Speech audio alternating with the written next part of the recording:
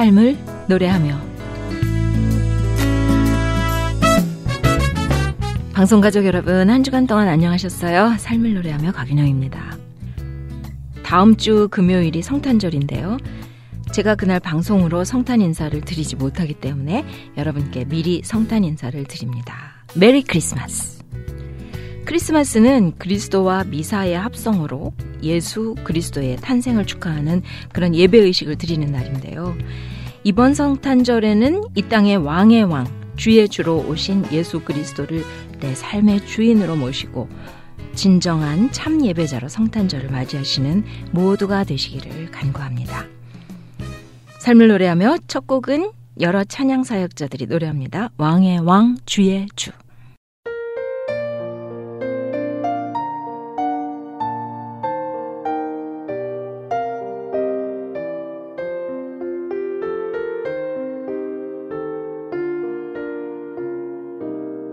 유대 땅 언덕에 목동이 서 있네. 소망이 사라진 곳을 향해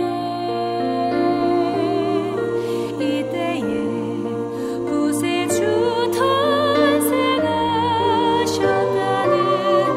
천사의 소리 들려왔네.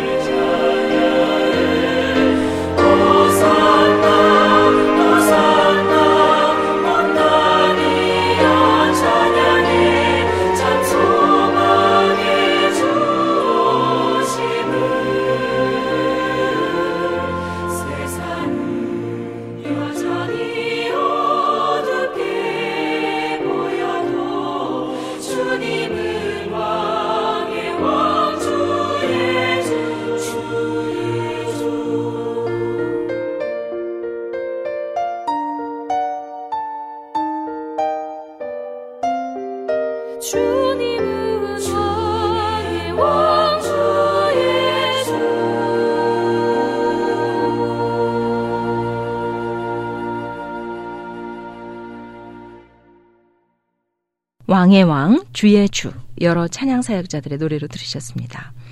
세상은 여전히 어두워 보여도 주님은 왕의 왕, 주의 주시죠. 이어지는 찬양은 서울 바합창단이 노래합니다.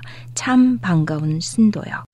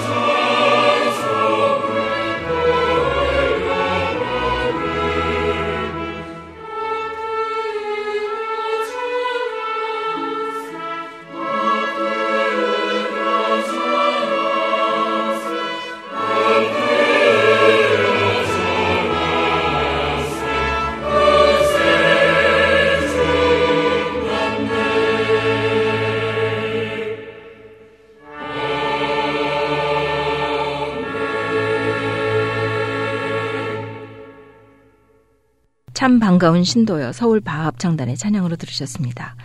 성탄절뿐만 아니라 우리 매일의 일상이 주님을 경배하는 삶이 되기를 간구합니다. 삶을 노래하며 이 시간은 삶을 노래하며 살 수 있는 이유를 아름다운 노래와 엮어서 꾸며드리고 있는데요. 감동적인 이야기를 함께 나누는 아름다운 이야기. 신앙생활에 꼭 필요한 주제를 이야기로 푸는 꿈이 있는 자유의 정정원 목사와 함께, 그리고 내가 좋아하는 노래 등의 코너로 여러분과 함께하고 있습니다.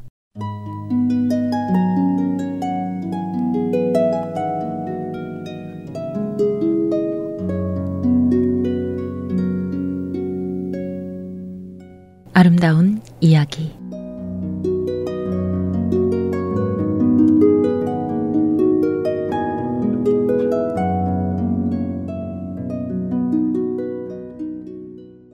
제2차 세계대전 1944년 12월 발지 전투로 알려진 서부전선 전쟁 중에 벨기에 국경 부근 독일 휘르트겐 숲속 작은 오두막집 아헨에서 살다가 연합군의 계속된 공습으로 인해 피난 온 12살의 프리츠 빈게는 어머니와 함께 이곳 한적한 오두막집에 살고 있었습니다. 크리스마스 이브 저녁이었지만 포격과 폭격기 편대의 비행소리가 끊임없이 이어졌습니다. 이렇게 쉴 새 없이 대포소리가 이어지는 전쟁터이기는 했지만 민방위 대원으로 근무 중인 아버지가 돌아오면 사랑하는 가족들이 함께 모여서 조촐한 크리스마스 파티를 할 수 있다는 기대에 빈케는 들떠 있었습니다. 그때 느닷없이 오두막 문을 두드리는 소리가 났습니다. 어머니는 촛불을 끄고 문을 열었습니다. 그런데 문 앞에는 철모를 쓴 병사 둘이 유령처럼 서 있었고 조금 떨어진 눈 위에는 부상을 당한 병사가 누워 있었습니다. 어머니는 그중 한 사람과 프랑스어로 말문을 열었습니다. 그들은 부대에서 낙오한 미군 병사들로 독일군을 피해 사흘이나 숲속을 헤맸고 동료는 부상까지 입었다는 것이었습니다. 철모 앞 점퍼를 벗고 나니 그들은 겨우 소년 티를 벗은 앳된 모습이었습니다. 비록 적군이었지만 어머니의 눈에는 단지 도움이 필요한 아들 같은 소년들로만 보였습니다. 약간의 침묵이 흐른 후 어머니가 어서 들어오세요 라고 말을 했습니다. 그들은 부상자를 들여다가 빈켄의 침대 위에 눕혔습니다. 어머니는 부상자를 살펴보러 가면서 빈켄에게 저 두 사람의 발가락이 언 것 같구나. 자켓과 구두를 벗겨줘라. 그리고 밖에 나가 눈을 한 양동이만 퍼다다오. 라고 말을 했습니다. 빈켄은 어머니 말씀대로 눈을 퍼와 그들의 언 발을 눈으로 비벼서 녹여주었습니다. 그 사이 어머니는 크리스마스 이브 때 쓰려고 아껴두었던 수탉 한 마리와 감자를 가져와서 요리를 하기 시작했습니다. 고소한 통닭 냄새가 방 안에 가득 찼습니다. 그런데 누군가 문을 두드리는 소리가 들렸습니다. 또 미군들이겠지 하는 생각으로 빈켄이 문을 열었습니다. 그런데 문 밖에는 4명의 독일군이 서 있었습니다.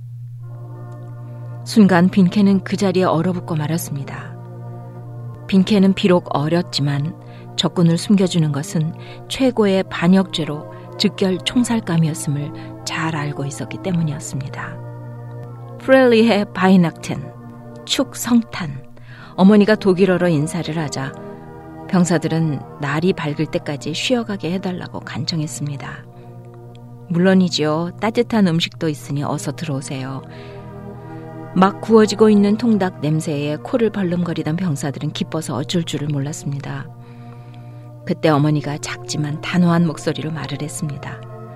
하지만 우리 집에 이미 다른 손님들이 와 있습니다. 비록 그들이 당신들의 친구는 아닐지 모릅니다. 그 찰나 독일군들은 총의 방아쇠에 손가락을 걸었고 숨어서 문 밖을 살피던 미군들도 마찬가지였습니다.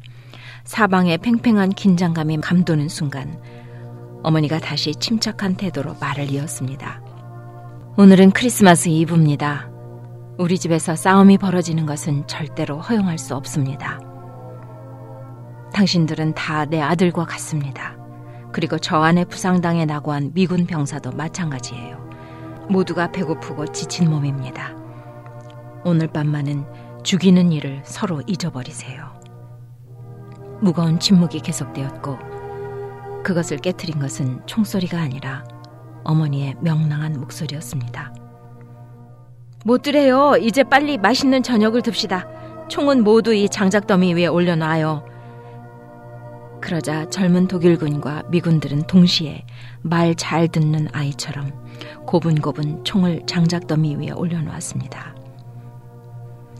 갑자기 손님이 늘어난 관계로 저녁을 더 준비하기 위해 어머니는 빈켄에게 감자를 가져오라고 하였습니다. 창고에서 식량을 찾는 동안 빈켄은 미군 부상병의 신음소리를 들었습니다. 감자를 가득 안고 돌아와 보니 독일군 하나가 안경을 쓰고 부상당한 미군의 상처를 돌보고 있었습니다.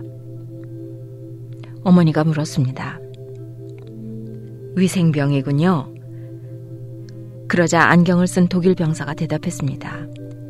아닙니다. 하지만 몇 달 전까지 하이델부르크에서 의학을 공부했습니다. 그는 꽤 유창한 영어로 추위 덕분에 환자의 상처가 곪지는 않았다고 미군들을 안심시켰습니다. 과도한 출혈이 있기는 했지만 쉬면서 영양을 섭취하면 괜찮을 것입니다. 서로 간의 적개심이 서서히 가시면서 긴장이 풀리기 시작했습니다. 모두 식탁에 앉았을 때 보니 군인들은 아주 어려 보였습니다.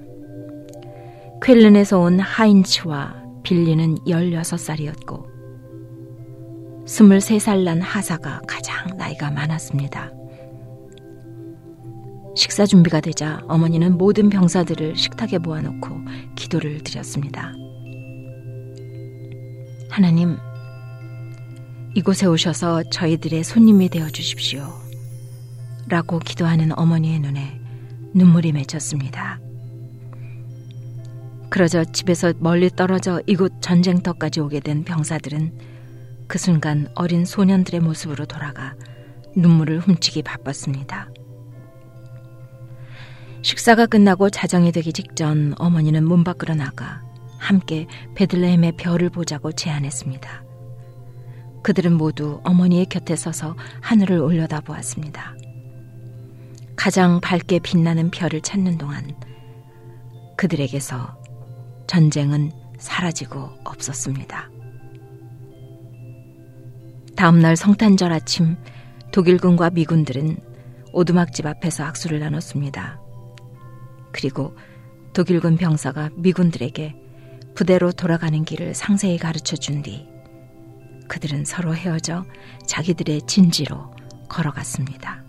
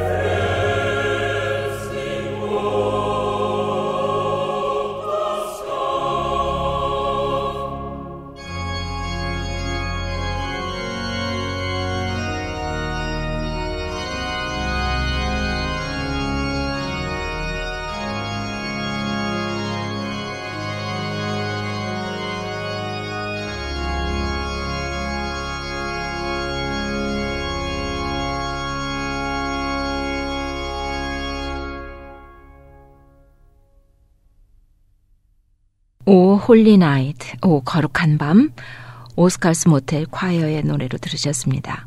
화해의 크리스마스 이브라는 제목의 글이었는데요. 하나님과 사람들 간에 그리고 사람과 사람들 간에 막힌 담을 허시고 주님 안에서 하나가 되게 하시기 위해 이 땅에 오신 예수 그리스도로 말미암아 기쁨이 넘치는 성탄절이 되시기를 바랍니다.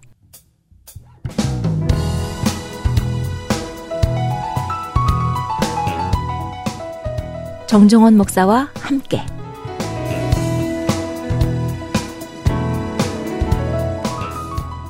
오늘도 남가주 LA에 위치한 IM철치의 담임이시고 월드미션대학교 음악과 교수시며 꿈이 있는 자유의 정정원 목사님께서 이 시간 함께해 주셨습니다. 어서 오십시오. 네, 안녕하세요. 네, 목사님. 성탄절 날은 아니지만 청취자들께 성탄 인사 한마디 해주시지요. 소망이 가득 찬 성탄절 되시기 바랍니다. 네, 소망이 가득 찬 성탄절 되시길 바라겠습니다. 오늘은 어떤 주제로 말씀을 해주시겠어요? 오늘 제목은 하이브리드 처치라는 제목을 정했어요. 오, 하이브리드 처치요. 네, 성탄절과 연관성이 없어 보이는데 네. 사실 성탄절 하면 어느 때보다도 믿음과 소망으로 더 충만해져야 되는 절기인 것 같아요. 네. 근데 그 하이브리드 처치를 왜 생각했냐면 네. 오늘날처럼 서로 이렇게 반목하고 분열을 겪고 있는 그런 시대가 많지 않았었기 때문에 네. 특히 이 성탄의 계절에 네. 로마 교회라고 하는 이 교회가 사실 하이브리드 처치였었어요. 유대인과 이방인이 섞여서 만들어진 교회인데 네. 이 교회가 어떻게 하나 될 수 있을 것인가, 어떻게 아름다운 교회를 만들 수 있을 것인가, 여기에 대해서 사도 바울의 편지를 읽으면서 예. 오늘날 교회가 이 하이브리드 처치를 향해 가는데 그래서 꼭 필요한 요소를 좀 나누려고 합니다. 네. 하이브리드라는 말을 어떤 의미로 사용하시나요? 네, 여기저기서 이제 하이브리드라는 말이 많이 이제 네. 들려오는데요. 사전적 의미는 특정한 어떤 목적을 달성하기 위해서 두 개 이상의 결합이 된 거예요. 장점을 서로 모아서 네. 좋은 성능을 만들어내려고 하는데 뭐 요즘에 교배한다 그럴까요? 잡종 또 혼성물을 의미할 때 쓰는 거예요. 네. 그러니까는 서로 문화가 다르고 종족이 다르고 또 배경이 다른데 이런 사람들이 함께 어우러져서 아름다운 공동체를 이룰 수 있다면 이게 얼마나 아름다울까. 이게 하나님의 꿈이거든요. 근데 이제 이렇게 하나 되기 위해서는 믿음의 강한 성령을 가진 사람들 역할이 중요한데 그래서 로마서 15장 1절이면 우리 강한 자가 마땅히 어떻게 해야 될 것인가 라고 하는 말로 시작을 해요. 네. 그래서 강한 믿음의 특징, 하이브리드 처치를 세워가는 데 있어서 이런 강한 믿음을 가진 사람들은 어떤 특징을 가지고 있는가 이런 것을 함께 나누려고 합니다. 네.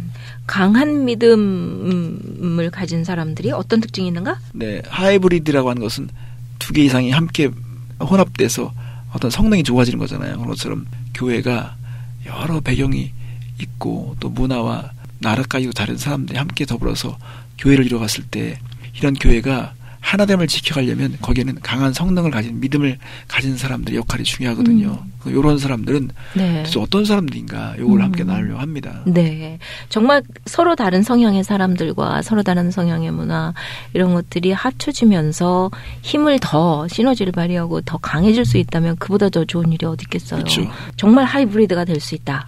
그 방법이 있다. 예. 그거 택해야죠. 그렇죠. 예. 찬양 듣고 한번 살펴볼까요? 네, 우리 국립합창단의 노래로 듣겠습니다. 찬송가 사랑하는 주님 앞에.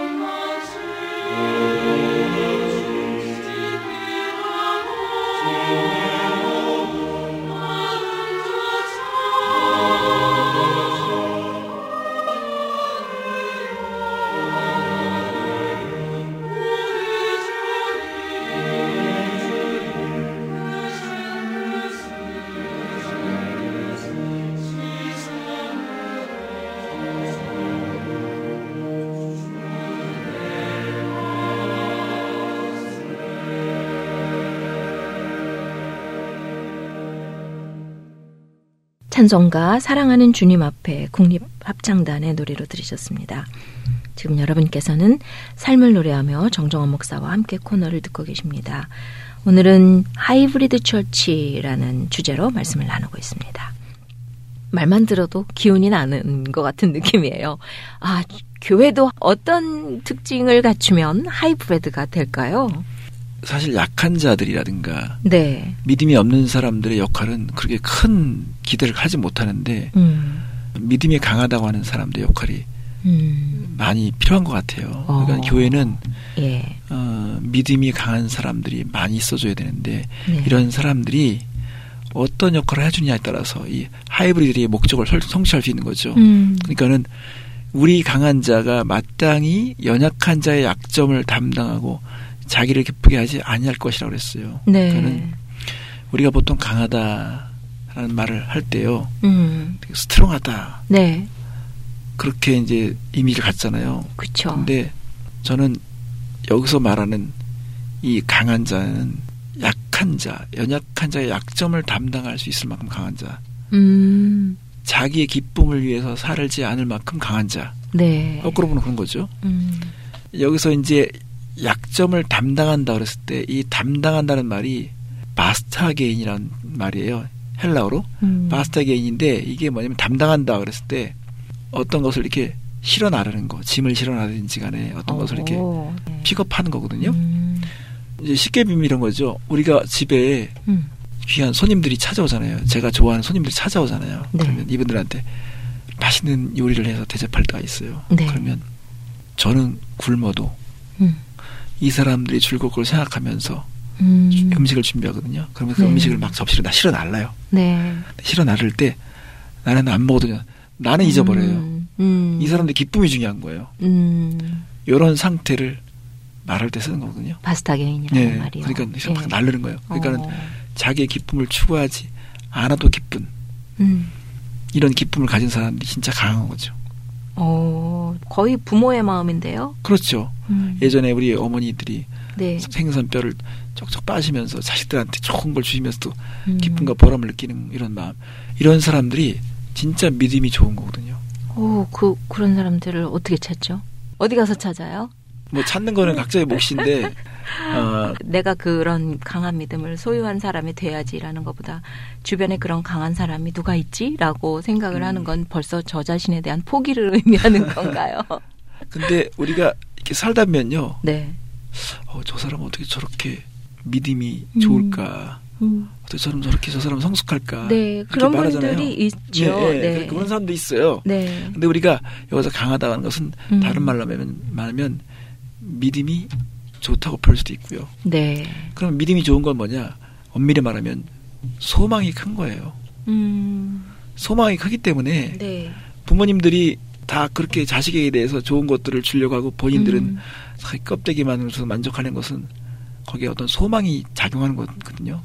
그것처럼 믿음이 좋다는 것은 소망이 크다는 겁니다. 사실 우리가 그리스도인이라고 한다면 네. 요한일서 2장 6절에 보면 그의 안에서 한다고 하는 자는 그가 행하시는 대로 자기도 행할지니라 그러는데 그리스도인들에게 있어 항상 중요한 모델과 표본은 예수님이거든요. 네. 예수님은 항상 자기 중심의 삶이 아니라 우리의 기쁨을 위해 사셨거든요. 그러니까는 이런 부분에 있어서 믿음이 강한 사람, 강한 성능을 가진 사람들은 항상 그들이 약한 자의 약점에 대한 관심이 있다는 것입니다. 약한 자의 약점에 관심이 있다. 예. 그 약한 점을 들어주기 위해서. 네, 그거를 내가 위해서. 그걸 끌어안고 그걸 네, 도와주려고 하는 거죠. 그러니까 그 네. 믿음이 약한 사람들은요, 반대로 말하면 그런 거예요.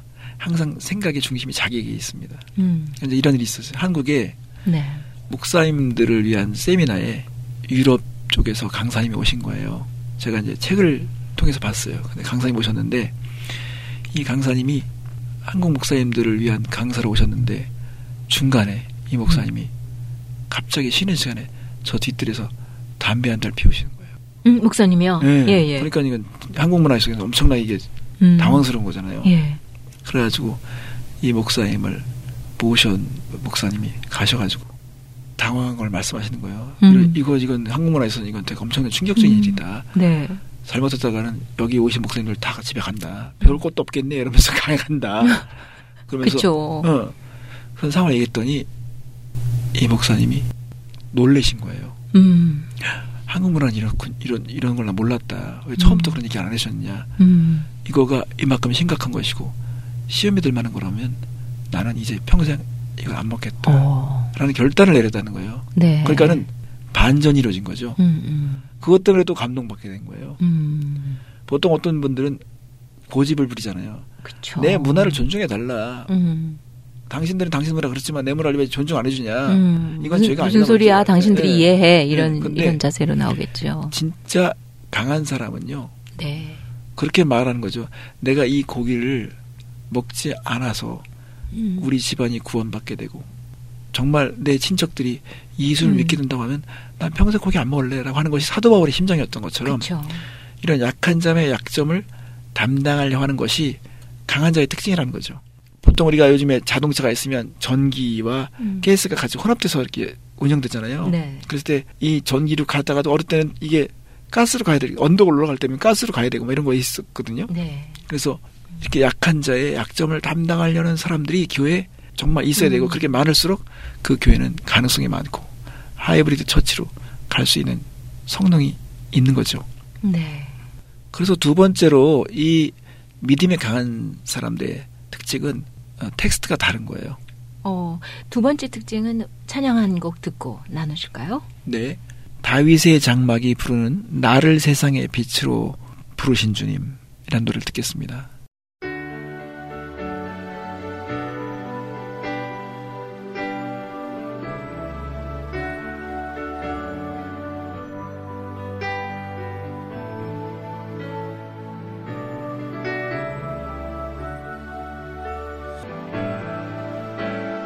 나를 세상의 빛으로 부르신 주님 비추소서 나도 주님의 빛을 비추리라 오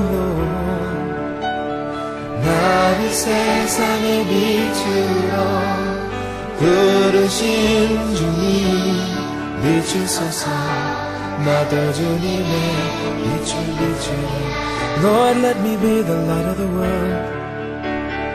나를 세상의 빛으로 부르신 주님 비추소서 나도 주님의 빛을 비추리라 어둠을 밝히는 빛 온 세상을 비추는 빛 산 위에 마음이 숨기지 못하네 어둠을 밝히는 빛 온 세상을 비추는 빛 산 위에 마음이 숨기지 못하네 나를 세상의 빛으로 나를 세상의 빛으로 부르신 주님 비추소서 나도 주님의 빛을 비추리라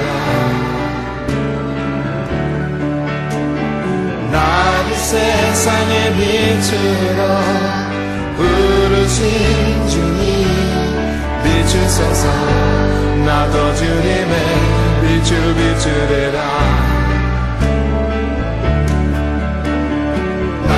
세상의 빛으로 부르신 주님 비추소서 나도 주님의 빛을 비추리라 어둠을 밝히는 빛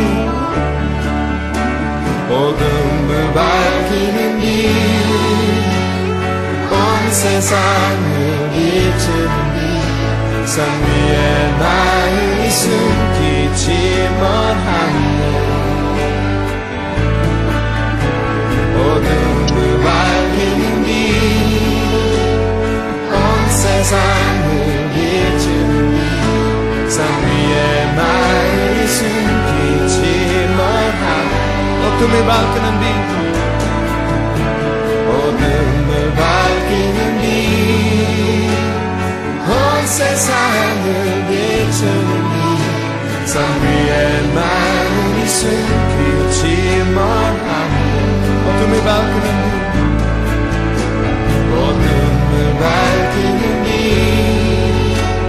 온 세상을 비추는 산 위에 나를 숨기지만 않네.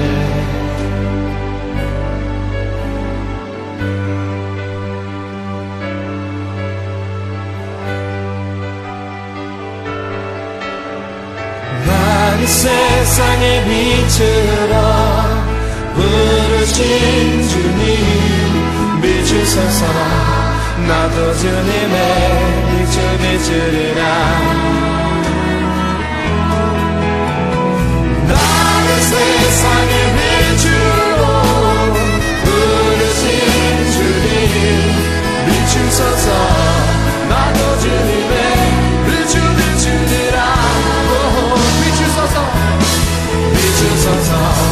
나도 주님의 빛을 비추리라. 비추소서. 나도 주님의 빛을 비추리라. 비추소서. 나도 주님의 빛을 비추리라. 비추소서. 비추소서. 나도 주님의 빛을 비추리라. 비추소서. 비추소서. 나도 주님의 빛을 비추리라. Shine on me, let me be the light of the world.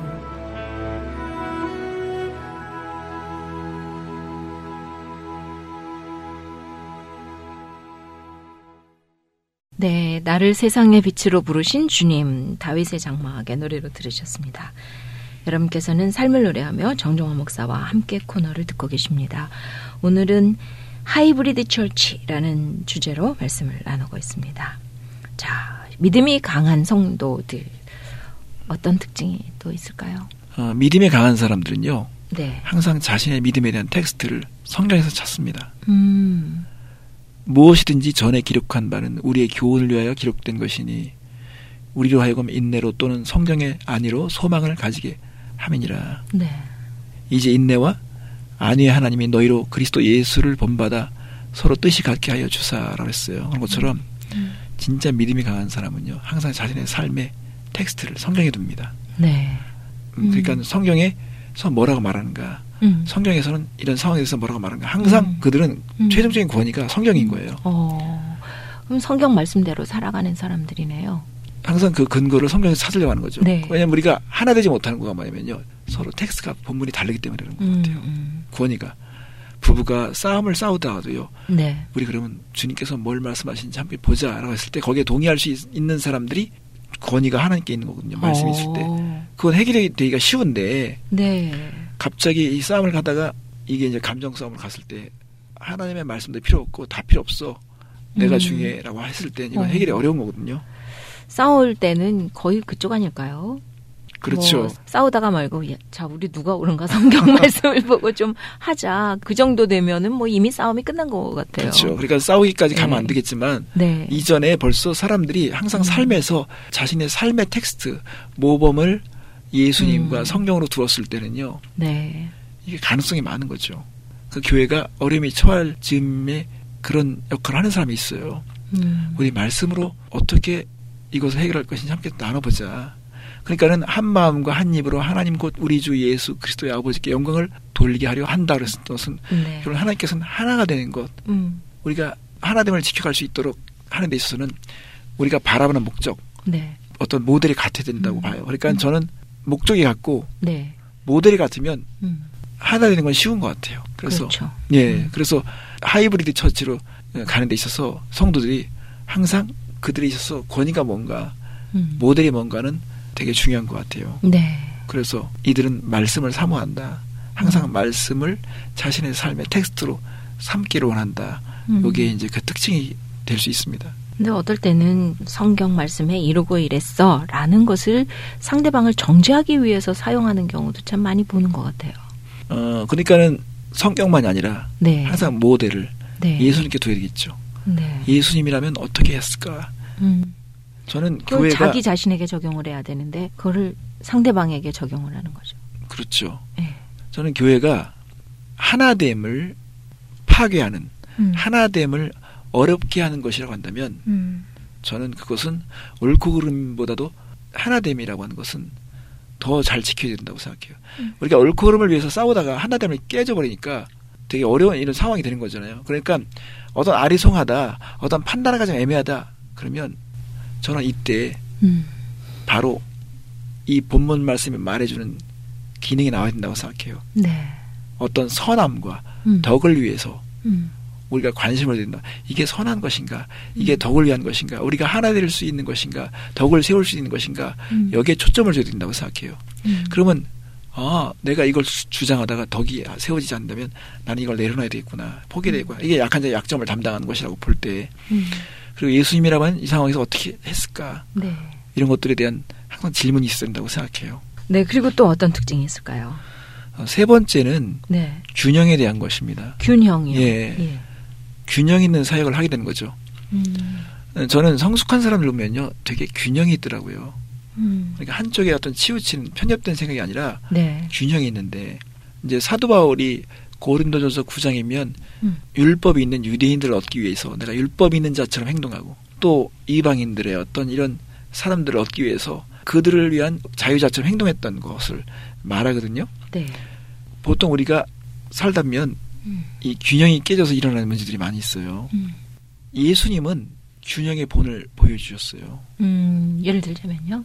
이제 로마서 15장 8절에 보면 내가 말하노니 그리스도께서 하나님의 진실하심을 위하여 할례자의 수종자가 되셨으니 이는 조상들에게 주신 약속을 견고하게 하시고라고 했어요. 이것은 유대인들이 교회 안에 들어와 있잖아요. 그런데 이 유대인들이 이들에게 관심은 할례에 대한 거예요. 율법적 행위에 대한 관심이 많은데 근데 예수님은 이들에게도 과거부터 조상부터 주어진 이 말씀, 이 율법에 대해서 예수님께서 그것을 폐기하거나 무시하신 것이 아니라 이 율법에 대해서 순종함으로 인해서 네. 율법을 완성시키는 어떤 역할을 하셨어요. 그러니까 유대인들이 할 말이 없는 거예요. 네. 할례 추종자가 됐다고 하는 것은 율법을 무시하신 거잖아요. 예수님도 말씀하시는 난 율법을 폐하러 온 것이 아니라 율법을 완성하러 왔다는 것처럼 네. 그럼 유대인들은 예수님의 어떤 이런 삶을 볼 때 율법을 완성하는 것에 대한 삶을 사셨기 때문에 유대인들을 얻을 수 있는 거거든요.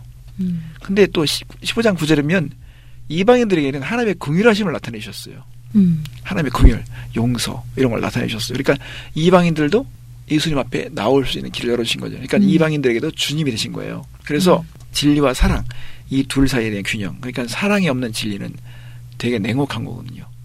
또 진리가 없는 사랑은 이건 되게 방종하는 것이고요. 이게 잘못될 수 있는 거거든요. 그러니까 네. 이 진리와 사랑이라는 이 균형을 가져야 되는데 예수님의 사역 속에는 또 바울의 사역 속에서는 이런 균형 감각을 볼 수 있습니다. 그러니까는 하이브리드 처치는 이런 균형 있는 사역을 한다는 것이죠. 네.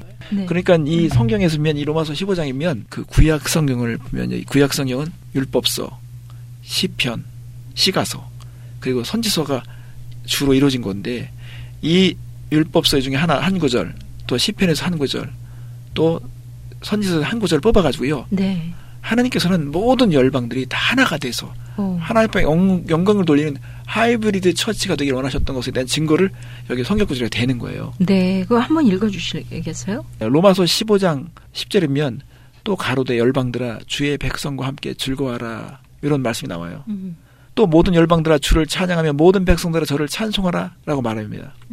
또 이사야 선지자가 말씀하시기를 이새의 뿌리 곧 열방을 다스리기 위하여 일어나시는 이가 있으니 열방이 그에게 소망을 두리라 이렇게 말한 거예요. 그런 것처럼 결국 모든 사람들이 다 한 소망 안에서 묶여있고 한 주 안에서 묶여있고 그래서 거기서 그들이 하나님 앞에 예배하는 이런 교회를 꿈꿨다는 것을 이제 여기 성경에서 증언하고 있는 거죠. 네. 최종적으로 이제 결론을 하면요. 저는 이 로마서 15장 13절 말씀을 오늘 이 청취자들이 다 암송했으면 좋겠어요. 특히 성탄절에 네. 소망의 하나님이 모든 기쁨과 평강을 믿음 안에서 너에게 충만하게 하사 성령의 능력으로 소망이 넘치게 하시기를 원하노라. 아멘. 이 구절 말씀은요. 우리가 네. 필요한 게 다 들어있어요. 기쁨, 평안, 소망, 믿음, 능력 이런 게 다 들어있어요.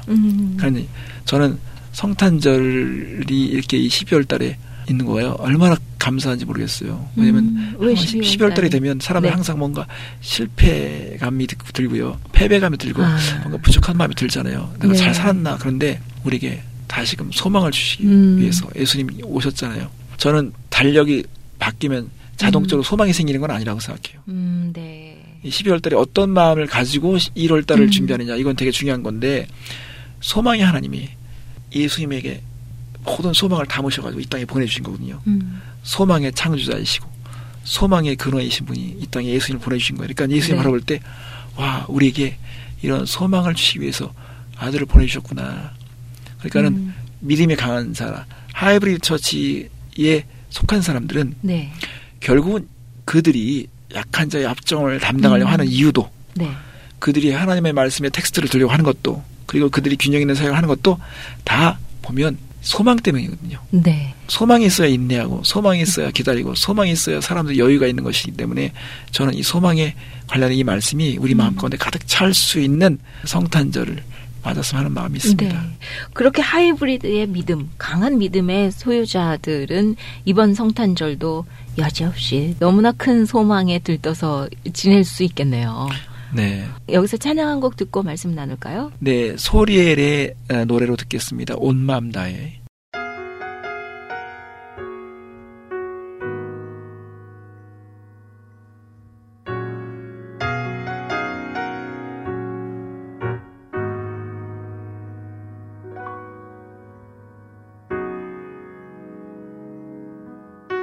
주님과 함께하는 이 고요한 시간 주님의 보좌 앞에 내 마음을 쏟네 모든 것 아시는 주님께 감출 것 없네 내 맘과 정성 다해 주 바라나이다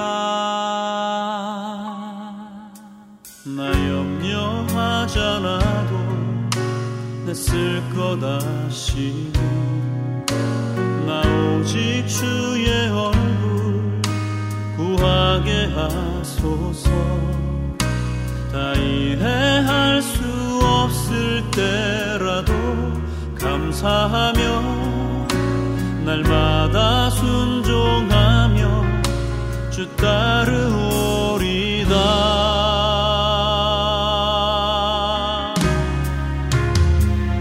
온 마음 다해 사랑합니다 온 마음 다해 주 알기 원하네 내 모든 삶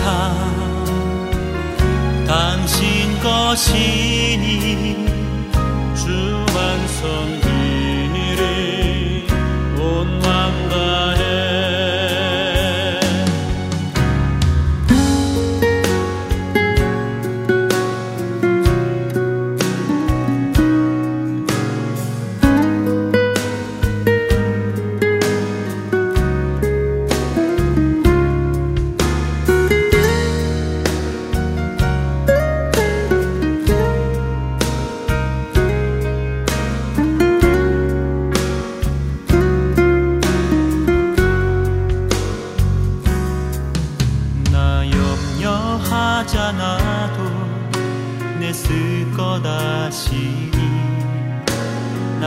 오직 주의 얼굴 구하게 하소서 다 이해할 수 없을 때라도 감사하며 날마다 순종하며 주 따르오리다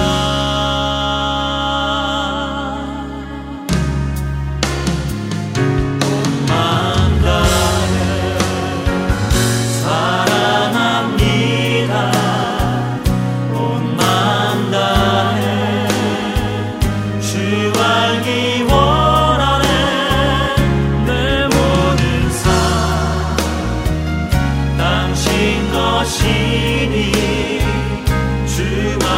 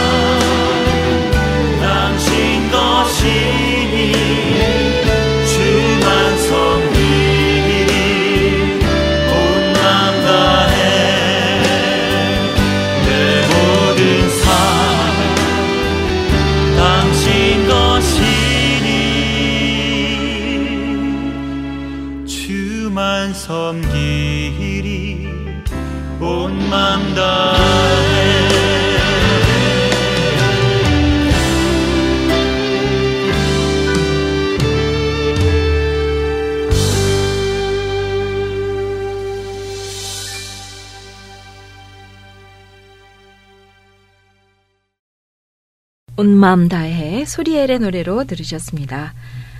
여러분께서는 삶을 노래하며 정정원 목사와 함께 코너를 듣고 계십니다.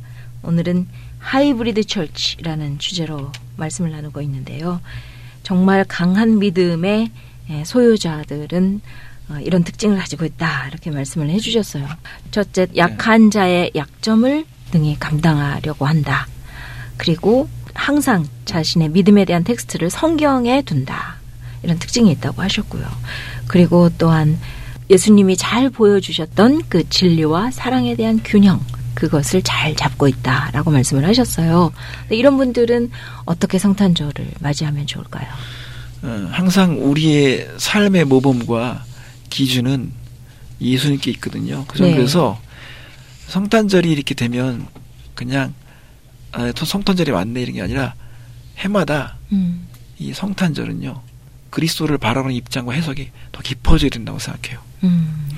그래서 더 소망이 더 커져야 된다고 생각해요. 왜 예수님께서 이 땅에 오셨을까? 하나님은 왜 예수님을 보내셨을까?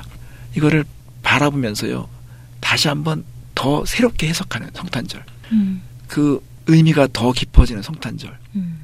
그러면 내 안에 소망이 더 들어차서 충만하게 되면 더 우리가 강할 수 있고요. 또 하나님의 말씀에 대한 확신을 가지게 되고, 그리고 우리는 더 균형 있는 사역자로서 그렇게 준비되지 않겠나 하는 마음을 갖습니다. 네.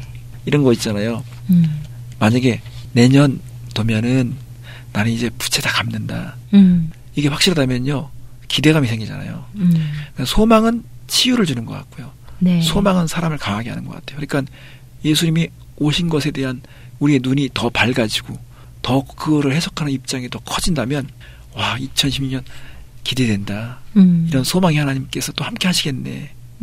그래서 소망의 하나님이 모든 기쁨과 평강을 우리에게 충만하게 하시를 저는 이 청취자들에게 간절히 원합니다. 네. 성경 구절 로마서 8장 24절이면 우리가 소망으로 구원을 얻었음에 보이는 소망이 소망이 아니니 본 것을 누가 바라리요. 성경은 항상 우리에게 이렇게 소망에 대한 것으로 말씀을 주시고 약속하시는 것을 알 수 있습니다. 네, 이 귀한 성탄절에 정말 소망을 품고 기쁨을 품고 하이브리드 철치, 내 자신이 하이브리드 믿음을 갖는 그런 강한 성도들이 다 되시기를 바랍니다. 오늘 말씀 정말 감사했고요. 다음 주에 다시 뵙겠습니다.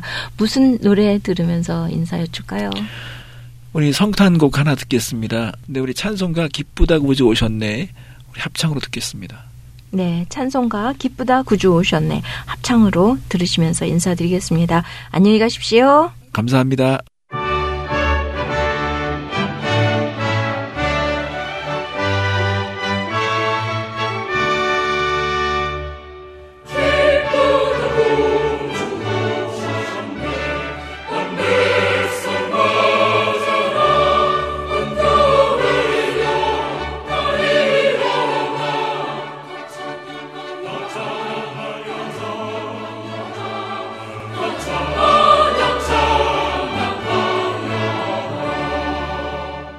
오늘 방송된 내용은 극동방송 미주지사 인터넷 홈페이지 usk.febc.net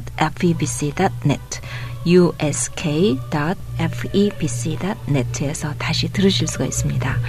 우리에게 소망을 주시기 위해서 이 땅에 오신 예수 그리스도를 기뻐하며 찬양하는 우리 모두가 되시기를 간구하면서요. 아름다운 음악과 기쁜 소식을 전하는 극동방송에서 보내드린 삶을 노래하며 오늘 순서를 모두 마치겠습니다. 지금까지 제작의 김미정, 저는 곽윤영이었습니다. 안녕히 계십시오.